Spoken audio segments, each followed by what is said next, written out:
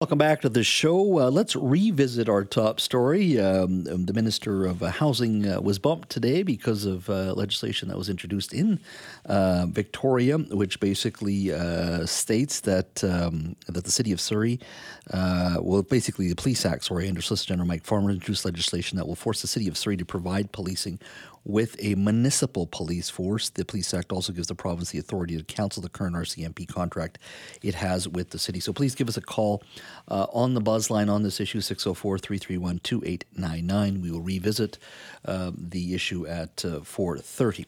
One of the other things coming out of Victoria that made news today, of course, is that the government has introduced new legislation to regulate the rapidly expanding short-term rental market in an attempt to return homes to the local rental market. Now, we all know that these short-term rental companies have proliferated in a significant way throughout North America and Europe. They include companies like Airbnb, Expedia, and Flipkey. Data indicates that more than 16,000 entire homes are being listed as short-term rentals for the majority of the calendar year here in British Columbia. Well, legislation introduced today will hopefully curb that. BC will British Columbians will only legally be able to rent out a primary residence and one more additional secondary suite as a short-term rental. But the legislation does not provide a blanket ban on these rentals, and smaller municipalities are not included.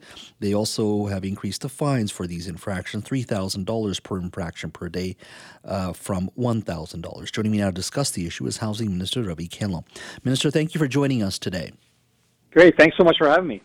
How confident do you think this new legislation will be in combating the core challenge of our housing issue here in the Lower Mainland? Do you think this will be the legislation, or do you think there'll be more tweaks needed moving forward? Well, Jazz, I think this is a significant step in the direction that we want, obviously, to head to. We heard clearly from local governments that we needed better access to data, they needed better enforcement tools, and we need to find ways to get housing back in the housing market. And what we've done with this legislation is address all those three key priorities. Some have said that, look, why do we need Airbnb and other short-term rentals in Vancouver? That in the midst of a housing crisis, and I think your own numbers, for at least from McGill University, where 16,000 entire units in this province are used for or have been taken out of the housing market. I mean, why not go further like states like New York have and really make the rules even tougher for this type of business to work in Vancouver? Well, I mean, I share people's concerns, Jazz. I talked to a couple actually that are living in an RV because they couldn't find an affordable place in their community to live. And we have here on the other side investors who have 3, 4, 5 plus homes that they're using just for short-term rentals to make a lot of money on. And so there's fundamentally something wrong with that system. Now, what we've done here, and as referred to by the folks who did the McGill study recently, is the gold standard in the country. We're the only jurisdiction in North America that's put a primary residence requirement in place. But we've also struck a balance because we know that these short-term rentals play a role in our tourism-dependent communities, and in particular in some smaller communities. So what we've done here is try to find the balance between both getting housing back in the market, which it desperately does, but also ensuring that where it's needed for tourism, that it's available. Now, it's important to note that what we've done with legislation is create a baseline. This is the floor. If communities want to go tougher, we've built in parameters for them to go tougher. And so, we think this is going to bring a lot of housing units back into the market for renters. And of course, that's what everybody wants. Any sense, any sort of modeling that shows how many more homes may enter the rental market after this? Well, there's a couple alarming stats. One, we saw a 20% increase from just last year on how many properties are on short-term rentals, which is alarming, a very scary trend line. But on top of that, we just had recently a McGill study that showed that there was just shy of 17,000 full homes that were on short-term rentals in British Columbia. And our view is even half of those coming back onto the rental market is quite significant. If you look at how many purpose-built rentals we built last year in British Columbia, we built 14,000 in British Columbia. That's a record-breaking year. And if we can get even 8,000 short-term rental units coming to available for renters, that is huge. It's almost close to doubling what we're building in our province. If Vancouver didn't have a shortage of hotel space, do you think you could have brought in tougher legislation? Was there a hesitancy there because of a shortage of hotel space?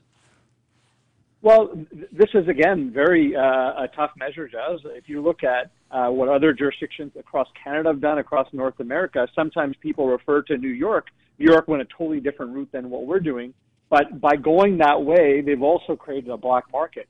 What we've been able to do with what our legislation brings forward is we're saying it's okay in some places and it's okay in some. So essentially, if you're an investor buying homes just to make money off of short-term rentals, we're saying that's not on in majority of our province. If you're looking to, if you have a suite in your house and you're like, I don't want a renter, but once in a while somebody coming in, we're leaving that flexibility for the homeowner to have that. So we think we've struck a good balance, which will bring units back. But again, we think this is a new standard for across the country, and it's much needed. Mm-hmm.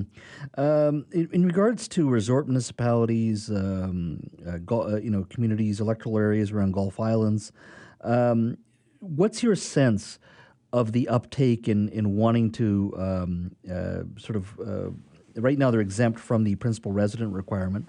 What's your sense that they would actually want to be involved in sort of the tougher legislation? I think we're going to have a pickup from communities that are under 10,000. Communities that are resort communities, Tofino, Whistler, Fernie, etc. These communities will have to have a discussion, and they're having these discussions. So it's not like it's a brand new thing, but they're having discussions now about what's the right balance of housing versus the housing they need for their workforce.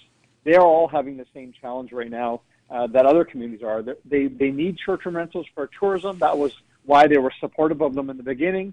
But now there's nowhere for the workforce to live. And so what's the balance?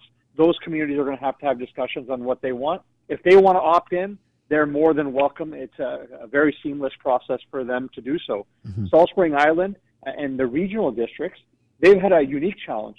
They didn't have the ability to put licensing in place. They had no data. They didn't know what was going on. Part of the legislation allows them to set up a licensing regime. And of course, if Salt Spring Island wants to opt in, it's a simple motion that they have to pass, and we would welcome them to the same requirements as everyone else.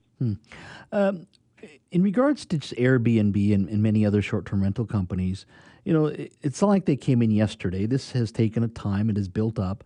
But why do you think it's been such a struggle for government to deal with this? Not just the provincial government, but municipally as well. Why has it been such a struggle, and why do you think it's taken so long to bring in some of this legislation? Well, the local governments and governments overall are struggling around the world trying to figure out how to manage this ever-growing sector. I talked to the senator from San Francisco about what they were doing. I talked to folks in Washington State. I've talked to my colleagues from Ontario to Quebec. Everyone is trying to figure out where to go. What we did was we went to the UBCM, our partners, early last year and said, here's money. To all the local governments, identify what the challenges are and what you'd like us to do. That report came to us early this year, and we've actioned it into legislation. And again, we're taking a big step, and I wouldn't be surprised if other provinces join us in the coming months and years ahead. Minister, thank you for your time today. Appreciate it. Anytime, Josh. Thanks so much for having me.